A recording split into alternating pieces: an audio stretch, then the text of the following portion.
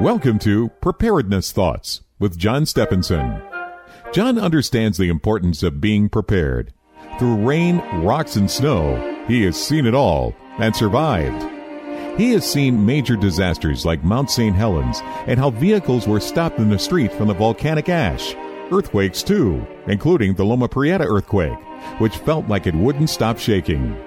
People were without electricity and could not hardly buy groceries or gasoline.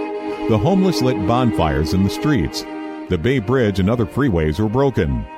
God only knows what will be next.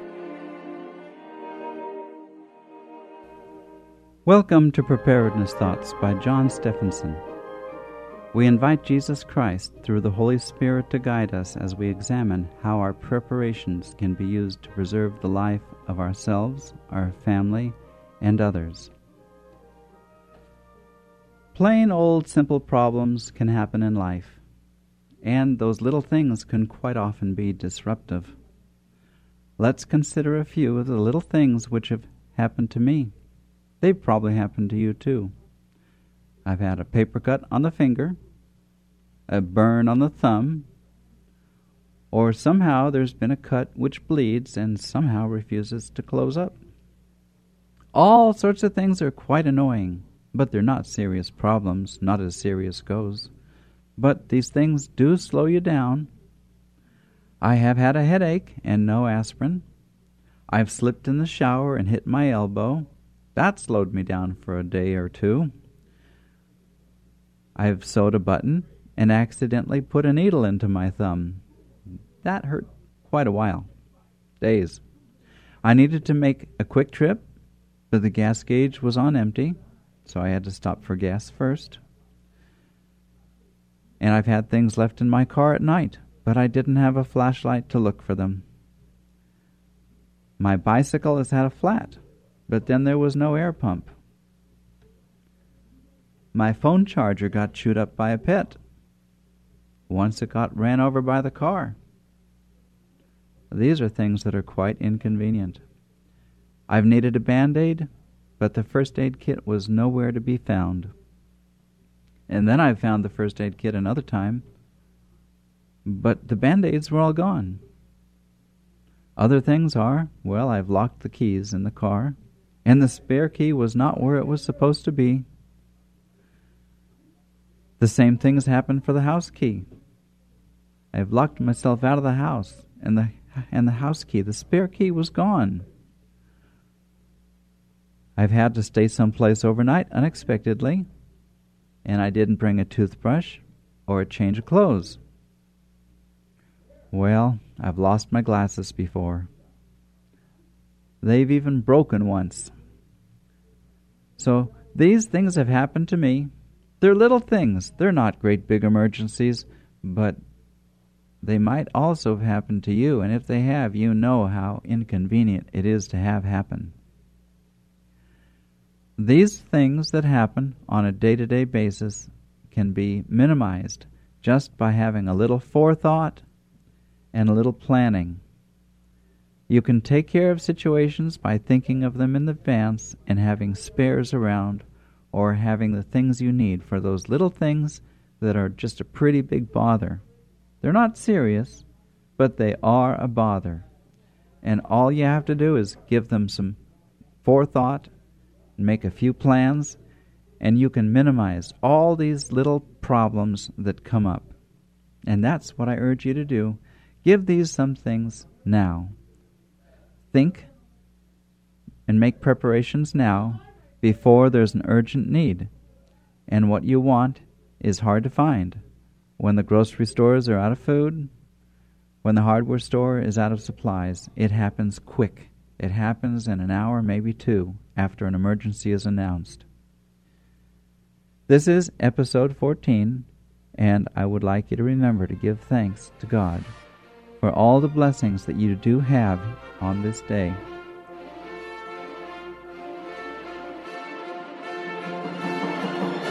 Your letters with questions or donations are important. John Stephenson, P.O. Box 7222, Chico, California, 95927. Email prepareforgod@usa.com or call 628-7222. Thank you for listening to Preparedness Thoughts on KKXX.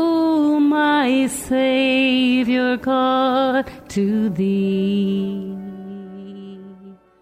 How great thou art, how great thou art. Saddle up your horses.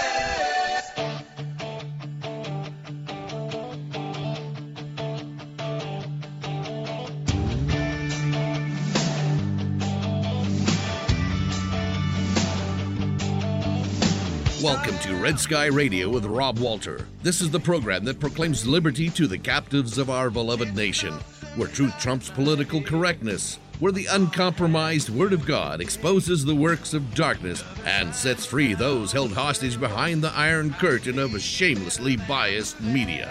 For God has called us to stand for truth, and having done all to stand, we will stand.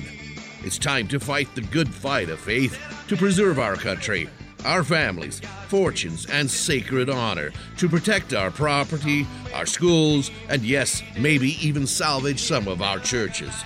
America, we have a trail to blaze. It's time to saddle up. It's time to ride. Now, here is your host of Red Sky Radio, Rob Walter.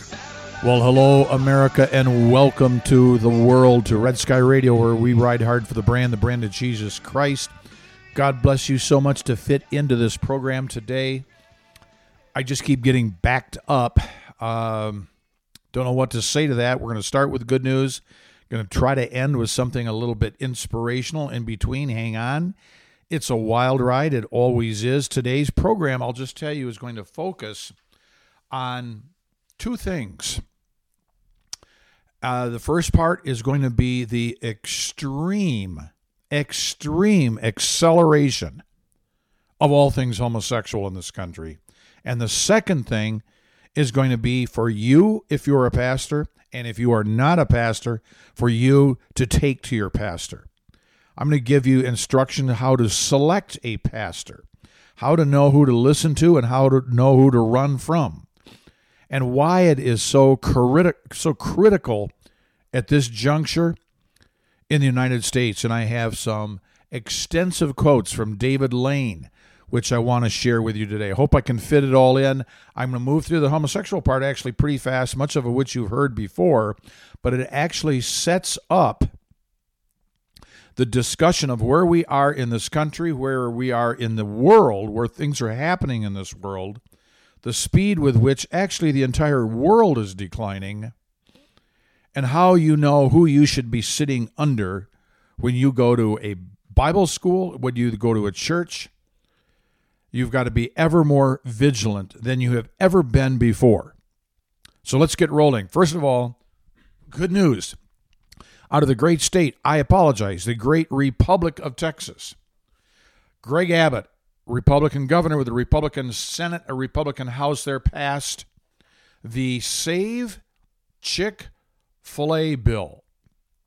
That's what they're calling it. The Save Chick-fil-A. Well, you'd say, well, Chick-fil-A doesn't need saving. That's kind of right, because they're now the number 3 fast food restaurant in the United States. McDonald's and then Starbucks. And Starbucks is losing ground. Starbucks is toast. Starbucks could go bankrupt for all I care about, because all they have cared about for a number of years is queer stuff.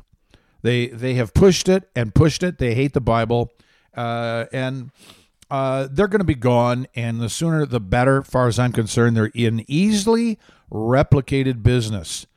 All sorts of coffee exists out here. But anyway, the legislation, which is, as I said, which is called the Save Chick-fil-A bill, prohibits a government, which in this case was the San Antonio Airport, which is under the authority of the San Antonio City Council.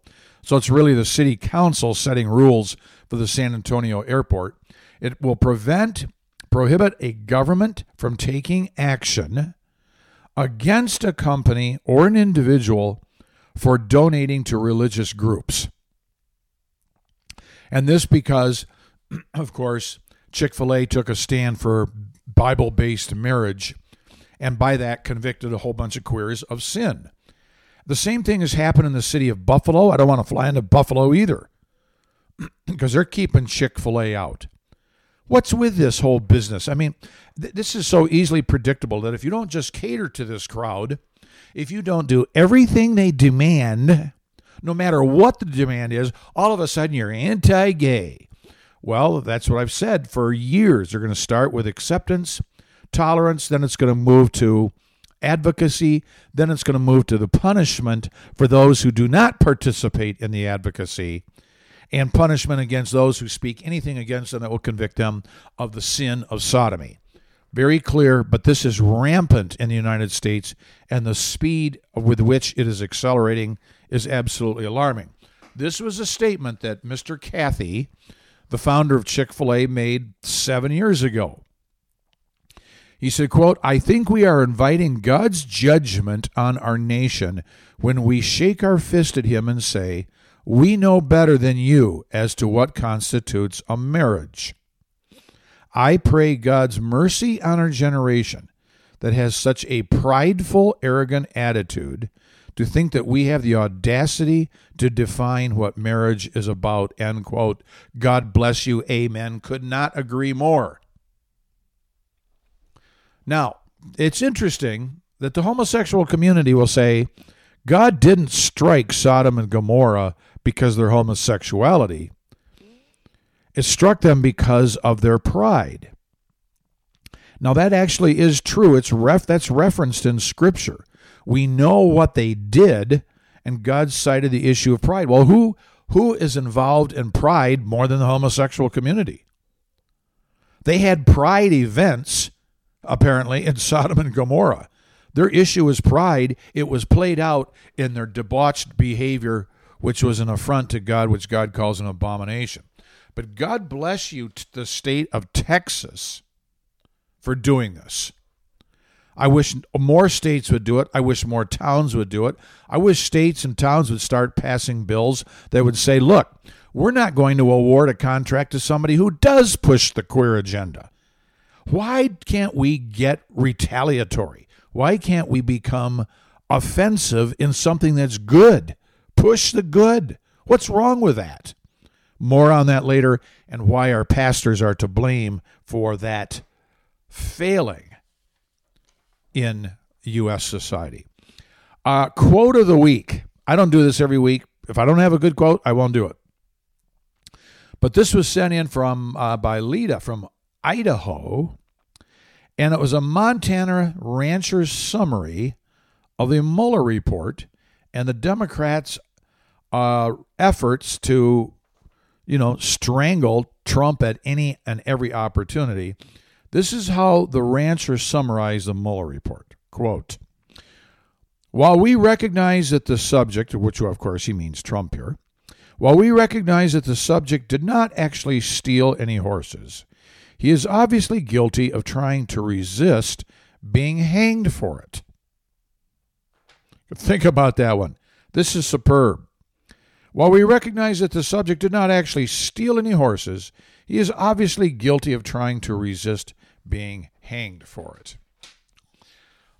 Next piece, we've got to move through some things real fast here. California lawmakers, as you know, plan to give health care benefits, free medical care to a bunch of illegal immigrants, illegals.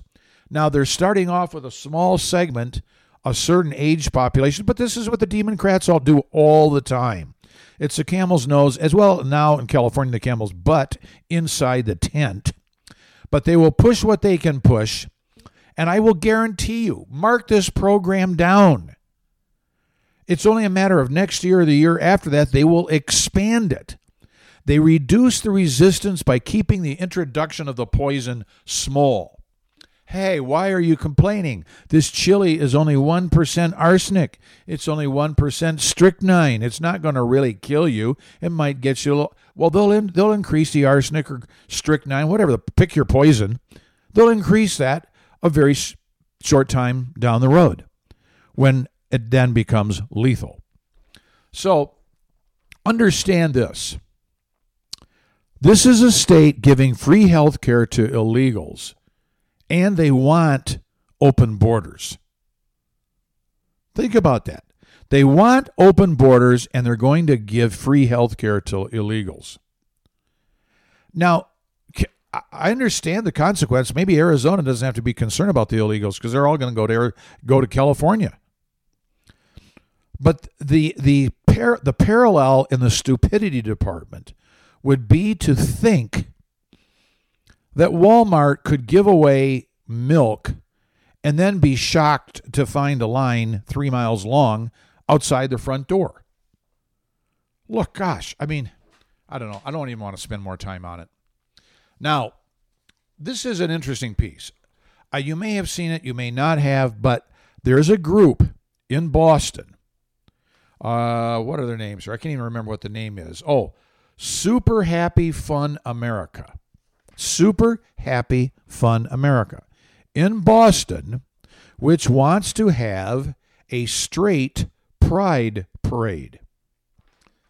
Yes, you heard that right. They want to, quote, celebrate heterosexuality.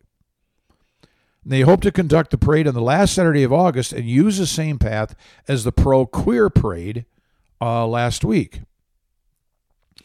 And I find this very interesting. I think I'm going to get a T-shirt, and I'll report to you how it goes. I'll get a T-shirt made that simply says, "I'm straight and I'm proud." Kind of a takeoff of the old black T-shirt, I'm black and I'm proud, or say, "I celebrate heterosexuality."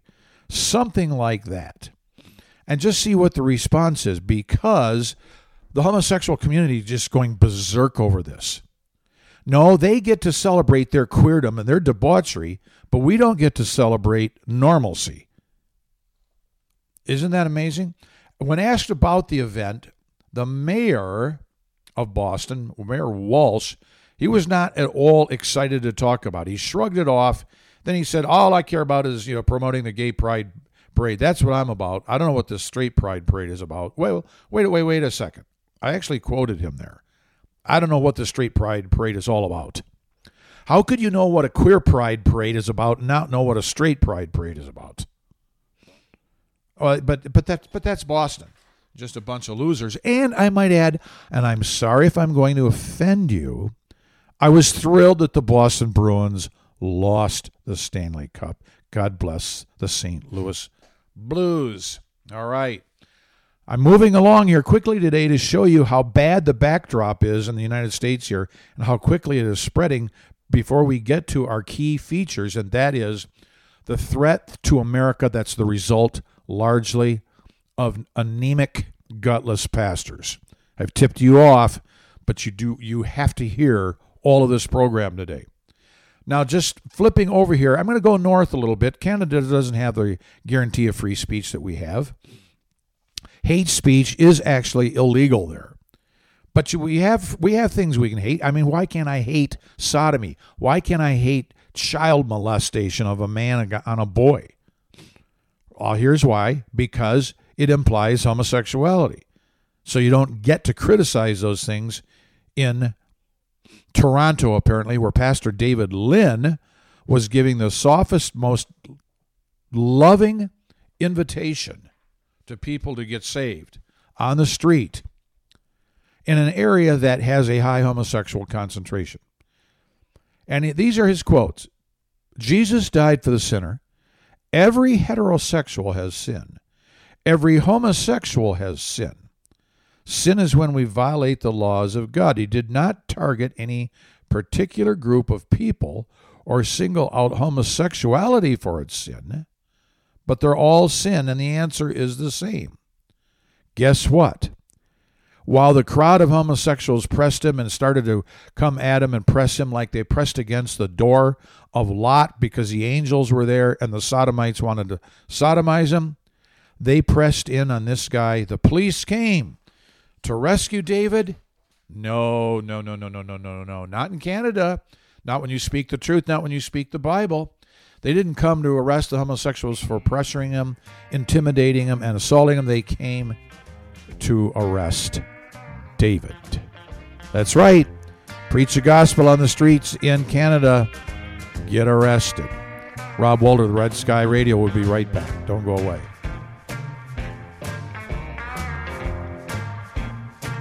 Well, hey, how are you? Welcome to Red Sky Radio. I am the tech guy, and consider this a PSA. I want to quickly tell you how you can get all the episodes. You can go to darkskyradio.com. Once you get there, go towards the right. You'll see on the menu page a Red Sky Radio tab. Click on that tab, and voila, there you are. There's a media player. You can go through and listen to all the past episodes. You can go through and download all the past episodes. If you scroll down to the bottom of the page, what you'll find is a Google Play button. You can click on that and subscribe to this radio show via Google Play, or to the left you can go to iTunes, and that button there will take you to a new page, the Podomatic page. You can subscribe right there and listen. You can scroll down on that page to the right and find the iTunes subscribe button. Thank you so much for listening to Red Sky Radio.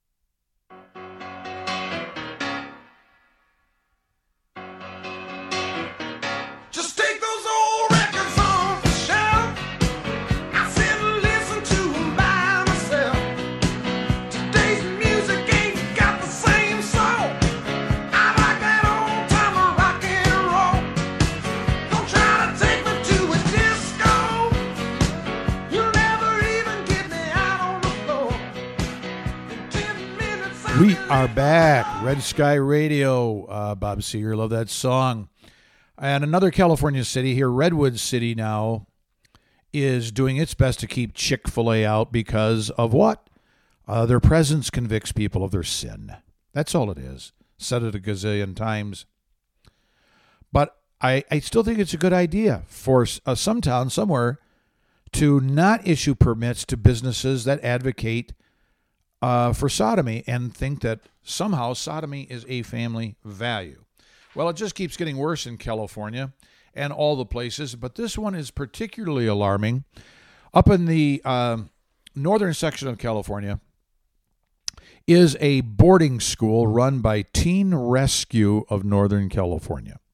Teen Rescue of Northern California. They have the Riverview Christian Academy, and they help troubled teens that come from across the United States. They're getting pressured by the California Department of Social Services and have been pressured because they contend that they're operating as an unlicensed community care facility. They have contended, the Riverview Christian Academy, that they are not an unlicensed care facility. They are exempt from the community care facility regulations. That's what they're contending. But a law in 2016 requires these alternative boarding schools to possibly attain community care licensing. And why? Because the laws associated with these boarding schools requires that the state allow students to have the right to engage in spiritual and sexual exploration. In other words, anything that's Christian, we're going to pass a law that forces you to allow in non-Christians and let others practice their queerdom in all of its grotesque and debauched forms. They fought against this, as they should. And what happened? This is what happened. Now, folks, this is a boarding school for troubled teens. This isn't Branch Davidian. This isn't a storehouse of firearms where some radical group that plans to take out all of Washington, D.C. None of that. It's a boarding school for troubled teens that has been harassed by the California government. A couple of weeks ago, the Department of Social Services showed up. But they didn't just show up. They showed up with 16 armed officers from the California Highway Patrol, 2 canine units, and 17 social workers. I'm sorry, it's actually a couple of months ago. I said a couple of weeks ago, a couple of months ago. But it's just working its way through the media here. 16 armed officers, 17 social workers, 2 canine units for a boarding school. Now you know. And why? Because this school will not cave in to allowing the students to participate in sexual exploration. Now you know why. I call them the Gestapo, because they are out to stomp out your freedom And it is happening so fast. You're going to have to get your kids out of government schools, that's for sure. And then finally, is it almost finally here? Can I finally get on to the next part? Yeah, here in just a minute. This is my last one I'm going to cover before we move into some comments and some really insightful comments, I should say, from David Lane as to where we are in America and why it's so critical. And it may be just as critical wherever you are listening, wherever you are in the world, because the whole gay rights thing is a big push in South America. I don't even know if we have any listeners in South America. They don't seem to show up. It's mostly Western Europe, South Asia, and Southeast Asia that we have international listeners, as well as Russia. And God bless Russia for at least trying to slow down this homosexual blitzkrieg that's occurring all over the world. But on The View, an otherwise worthless show, the co-host Sunny Hostin made this statement. She said, quote, and she said this about the Catholic bishop Thomas Tobin in Rhode Island, who reminded Christians to avoid partaking in the old LGBT celebrations, and in part because the festivities were, quote, especially harmful to children, end quote. And they are. You send your children to a queer pride parade, you teach them that stuff, I think it's child abuse, child neglect, child endangerment. Maybe you should lose them to social services. Problem is, in California, as far as I know, social services is just as bad as the schools and just as bad as the parents. So I don't know where they take them to. But this is what the co-host of The View said. Quote, a reminder that Catholics should not support or attend LGBTQ Pride Month, says they promote a culture and encourage activities that are contrary to Catholic faith and morals. That's what she's saying, that this, was he, priest? No, he's not a priest. He's a Catholic bishop is saying. Her response is as follows. The bishop should be ashamed of his comments. And she asserted that her children will definitely be attending the Pride event and said, quote, I tweeted out that my Catholic children will be attending Pride events, as this Catholic, meaning herself, will as well. And you know, my faith has always taught me what Jesus would do. And I know Jesus would be attending the Pride parade with pride. End quote. No, I'm sorry, Sonny, baby. Jesus is not queer. You tried to make him queer in what was that? The Last Temptation of Christ? They're always trying to make Jesus queer. If they can make Jesus queer, then they're finally going to get feeling better about their queerdom. But they won't quit. No, Jesus would say the same thing to the queer pride parade as he would to somebody else. Go and sin no more. Don't do this. Now tell me, would Jesus disagree with that which he inspired Paul to say and write in 1 Corinthians 6, where he said, know ye not that the unrighteous shall not inherit the kingdom of God? Be not deceived, neither fornicators nor idolaters, nor adulterers, nor homosexuals, effeminate, nor abusers of themselves with mankind, nor thieves, nor covetous, nor drunkards, nor revilers, nor extortioners shall inherit the kingdom of God. Concluding, but such were, past tense, some of you. But you are, present tense, washed. Ye are sanctified. Ye are justified in the name of Lord Jesus and by the Spirit of our God. So, would Jesus go and celebrate something where people are going to hell? Would Jesus go and celebrate, let's go right down the line. Would he go and celebrate and participate with pride in the fornicator pride parade, the idolater pride parade, the adulterer pride parade, the abuser pride parade, the thievery pride parade, the covetous pride parade, the drunkard pride parade, the reviler pride parade, the extortioner pride parade? Would he participate in any pride parade where everybody in that pride parade is going to hell? No, of course not. He's there to turn that thing around. You don't get to heaven through pride, sonny baby. That's how you go to hell, through pride. But Jesus offers up what such were, past tense, some of you. You're washed. You're not effeminate anymore. You're not a sodomite anymore. You're not an adulterer anymore. You're not a drunkard anymore, a thief anymore, a reviler, an extortioner anymore. Because that's what the blood of Jesus does. It actually heals and cures people from those things, including homosexuality. So get over it. Quit trying to base every sin you've got on something you think Jesus would be excited about. And in the process, stating the most heretical, blasphemous comments you could possibly make. Okay, now, I got through all of that before the halfway point in the program. And I am really proud of myself right now. I'm kidding. I don't have that kind of pride. David Lane. Met David. He goes around and putting on conferences to try to pastors primarily, to inspire and instill them the need to get off their duff and get going in the process of not just evangelizing America, but to stand up. To stand and having, like we sing at in the intro to the program, having done all to stand therefore. Or not sing, but what's spoken. I want to quote rather generously from 2 articles he wrote, and I'm going to just go from one right into another. And then we're going to get to the thing about the pastors specifically.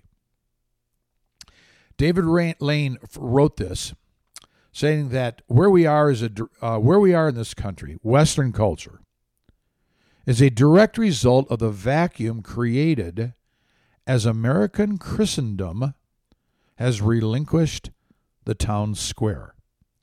Now, I want to insert, relinquishing the town square means that Christians think it's somehow right and proper and pious to pull out of the dirty business of politics.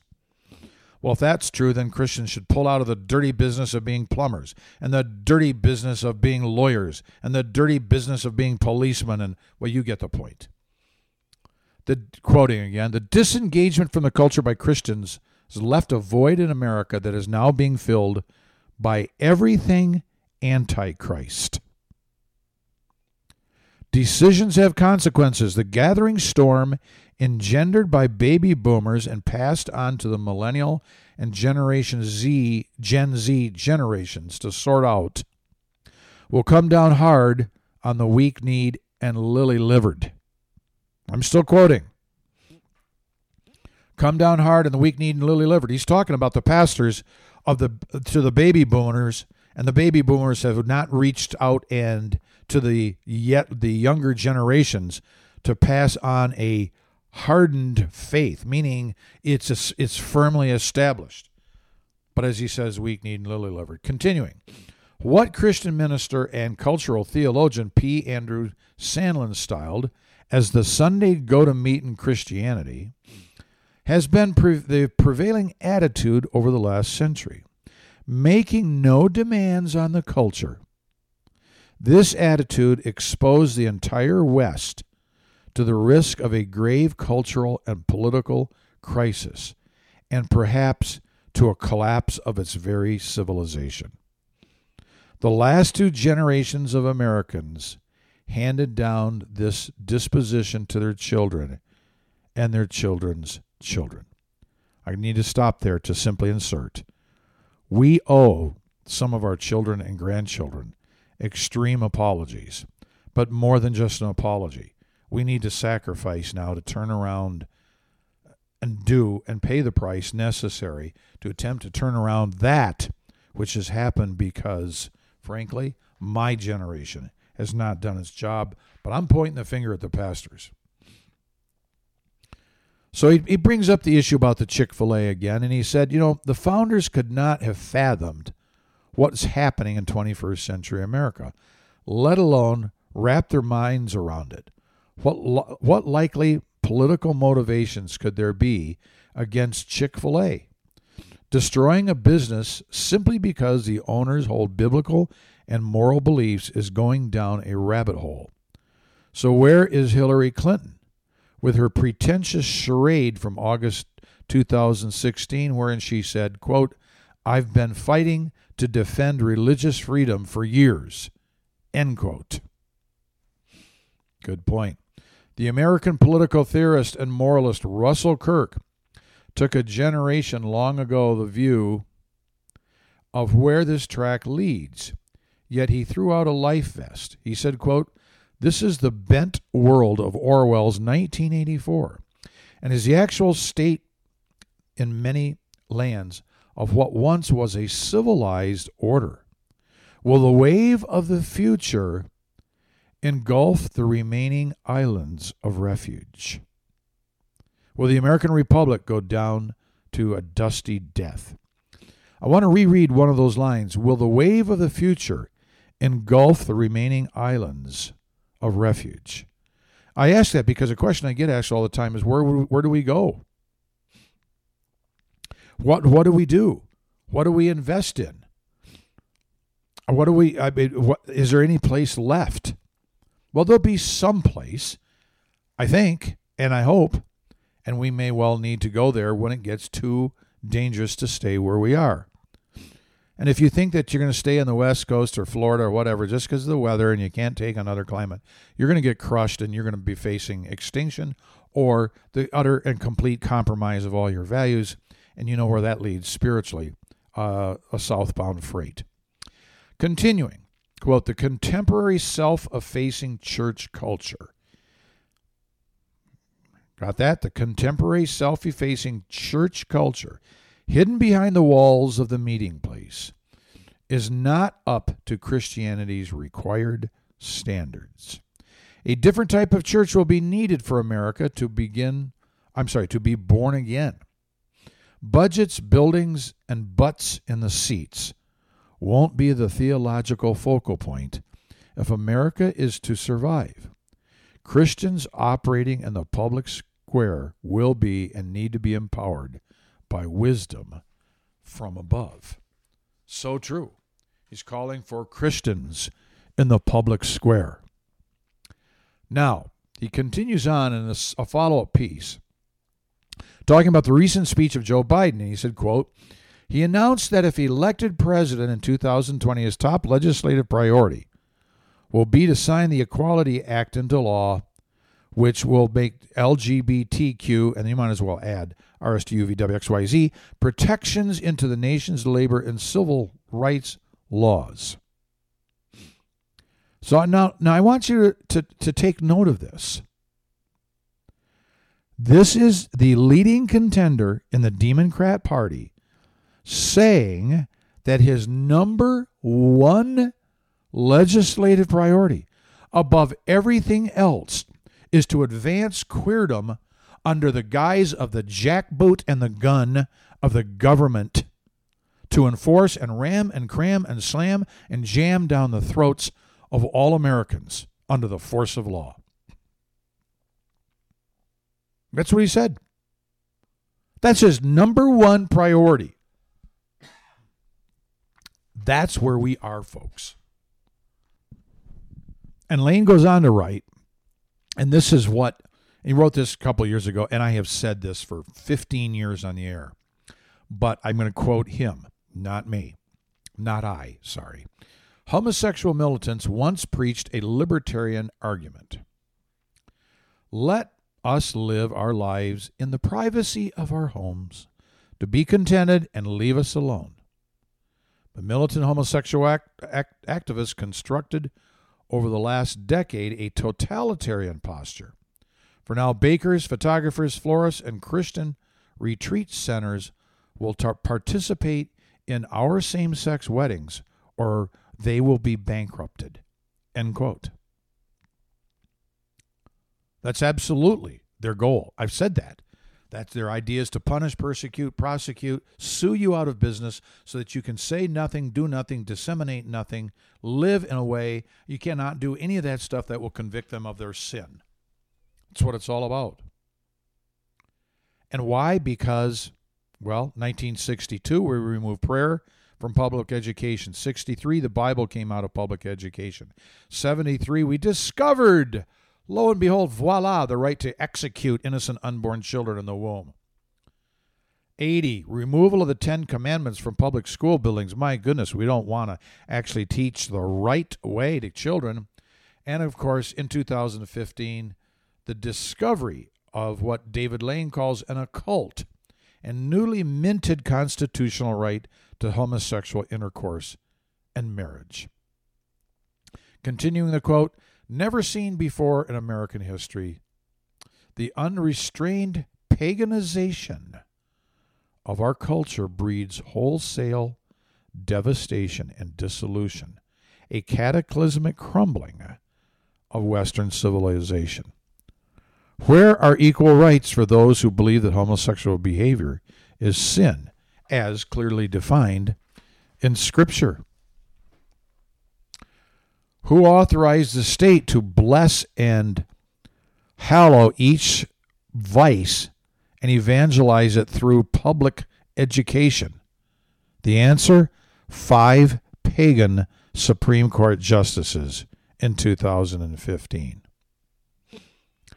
In the classic book, The Life of Elijah, A.W. Pink describes a period in the life of Israel similar to where the American culture finds itself now.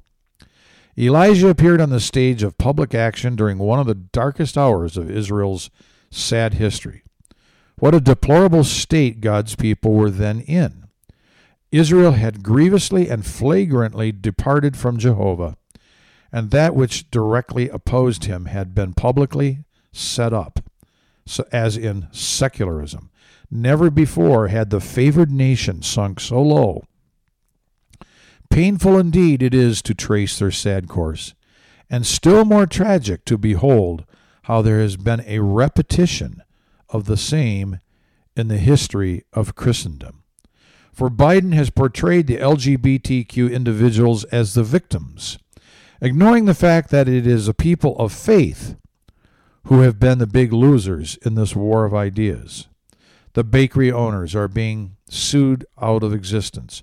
Medical professionals are being pressured to embrace transgender ideology, and major corporations are pulling their businesses out of states that actually seek to protect religious freedom.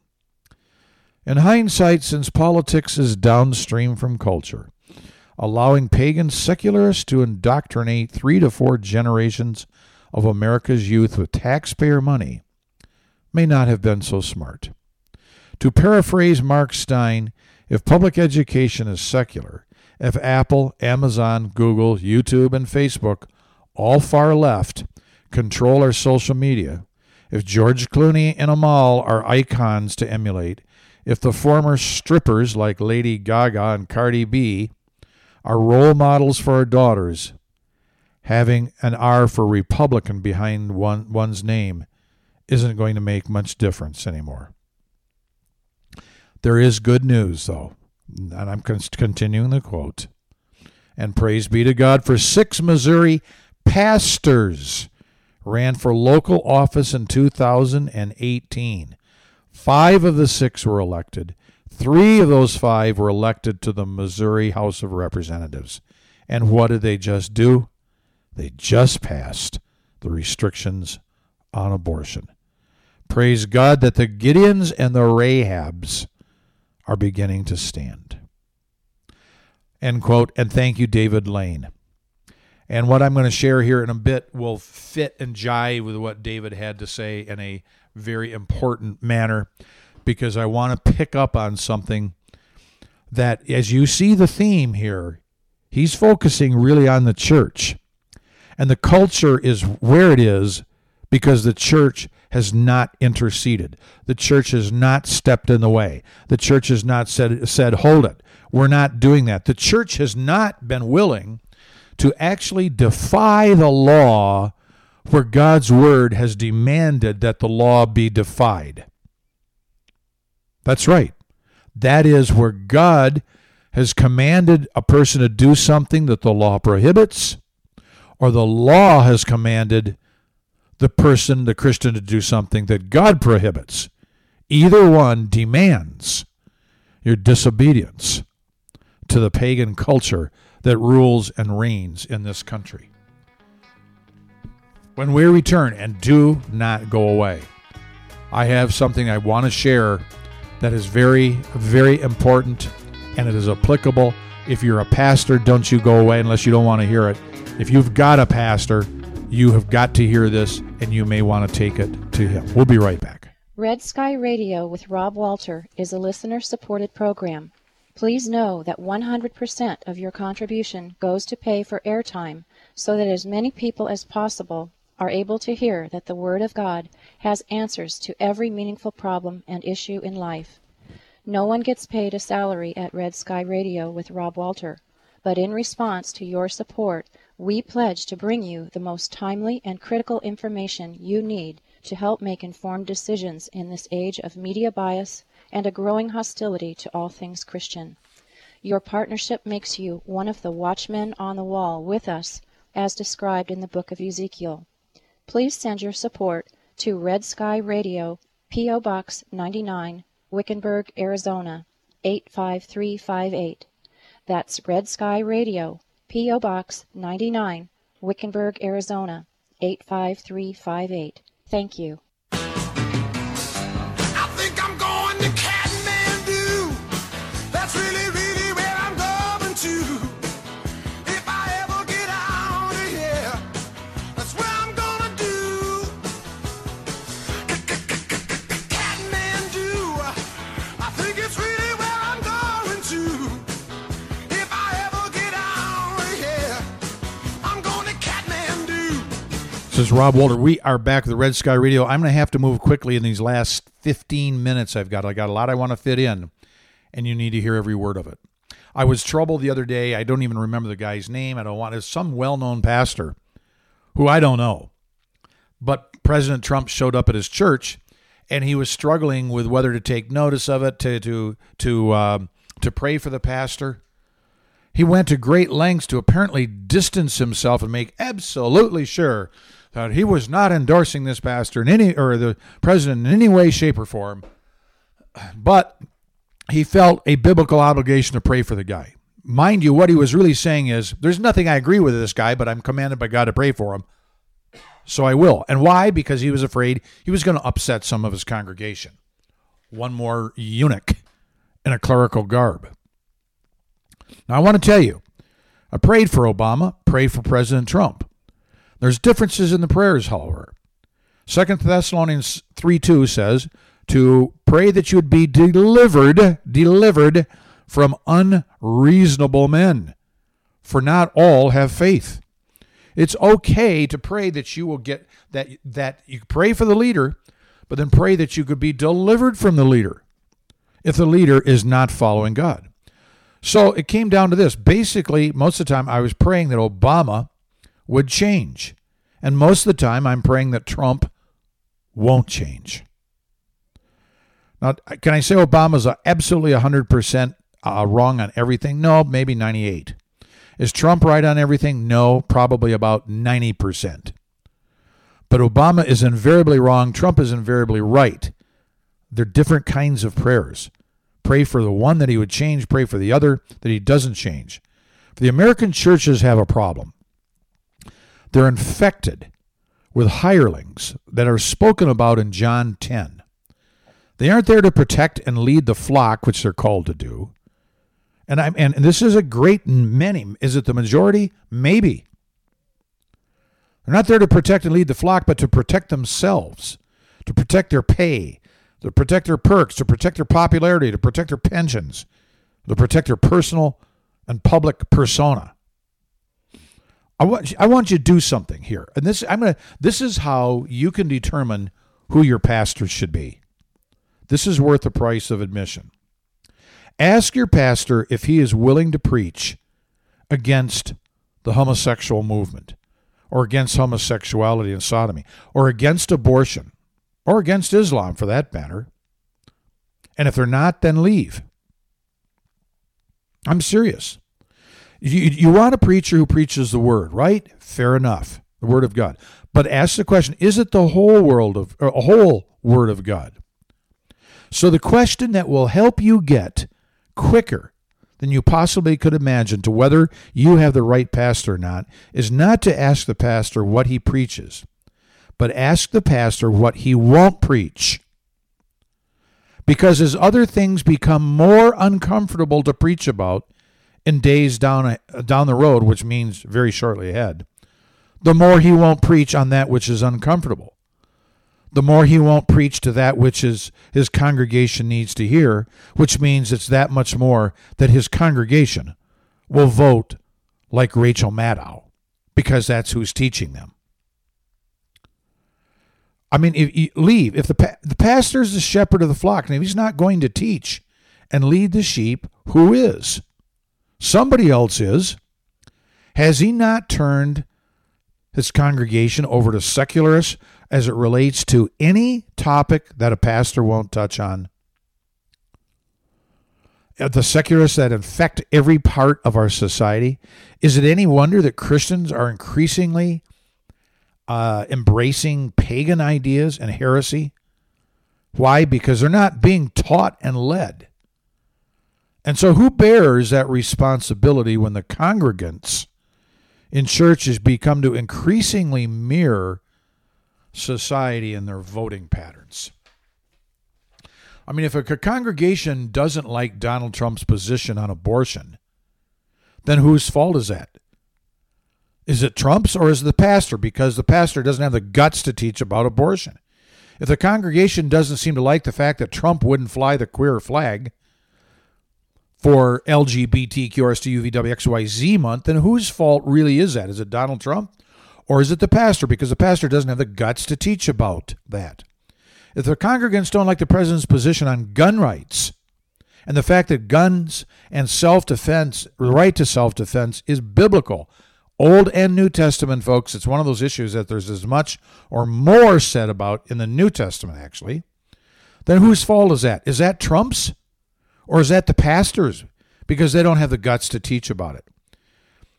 If the congregants don't like what the president is doing about immigration and building a wall, is that Donald Trump's fault or is it the pastor's fault because he doesn't have the guts to teach what the Bible really says about immigration?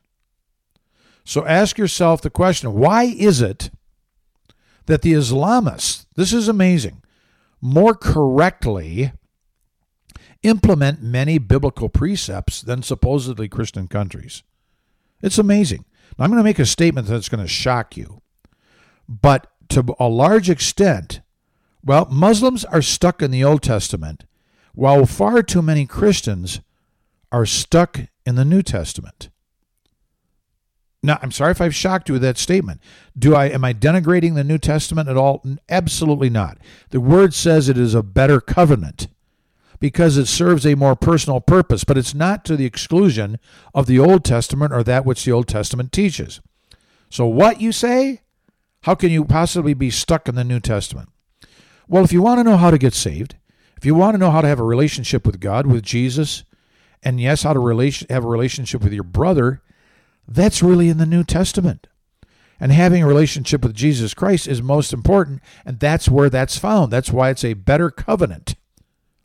It's too hard to get there in the Old Testament, as in impossible.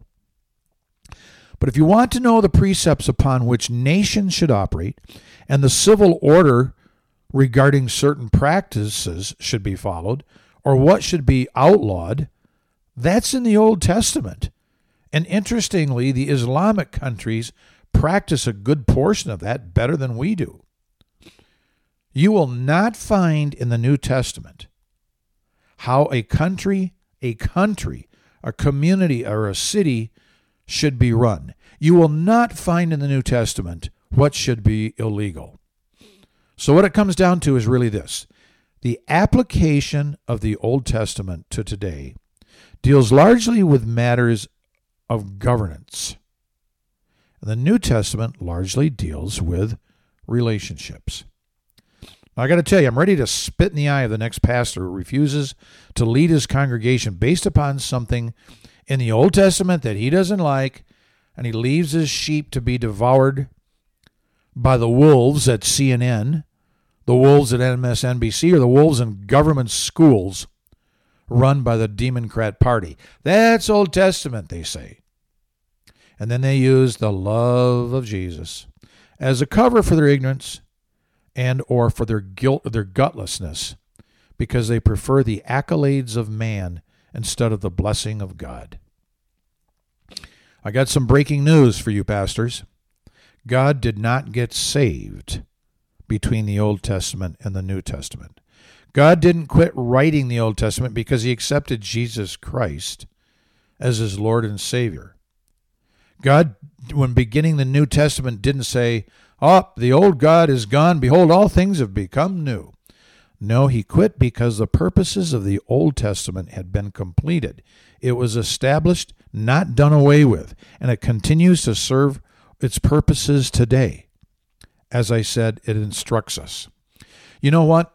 There was a society back in the Revolutionary War, our War of Independence, called the Black Robe Regiment. It was what the British derogatorily called American pastors, the Black Robed Regiment. And why did they say that? Because they knew that the pastors did more to instill in the citizens and our ancestral patriots the will, the guts, and to fight for biblical and righteous reasons.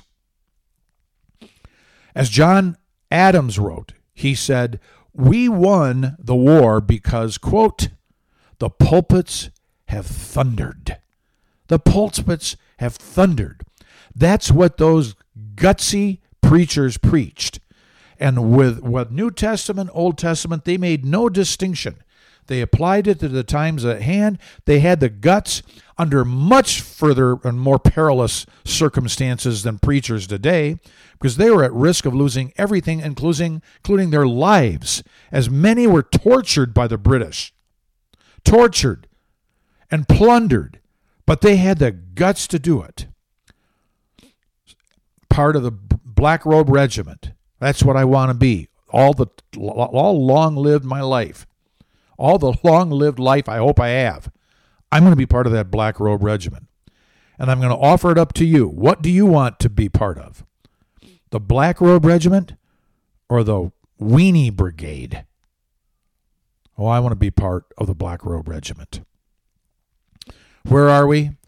This quote from John Adams, another one, said, "We started out fighting a war, a vicious war of independence, so that the day would come that our children wouldn't have to fight. And our children then would learn other things, who then could teach other things to their children." John Adams wrote, and I quote, I love this quote. Thank you, Ryan, who sent it from Georgia. "I must study politics and war so that my sons may have the liberty to study mathematics and philosophy. And my sons ought to study mathematics and philosophy and geography, natural history, naval architecture, navigation, commerce, and agriculture, so that, and in order to give their children a right to study painting, poetry, music, statuary, tapestry, and porcelain." End quote. You see, we are all the way back to war and politics, because as Cotton Mather said, religion begat prosperity, and the daughter devoured the mother. What our patriot forefathers fought for was that freedom. The freedom gave us the opportunity to establish a civil society. The civil society gave us the opportunity to be able to move on and teach other things and become very prosperous. But in the prosperity, we forgot God. In the prosperity, we've been teased and seduced into thinking that we don't need God. Folks, this is where I am. When I want to go with my very last breath, my very last bit of energy, and if absolutely necessary, my very last dollar fighting the good fight of faith. For faith without works is dead.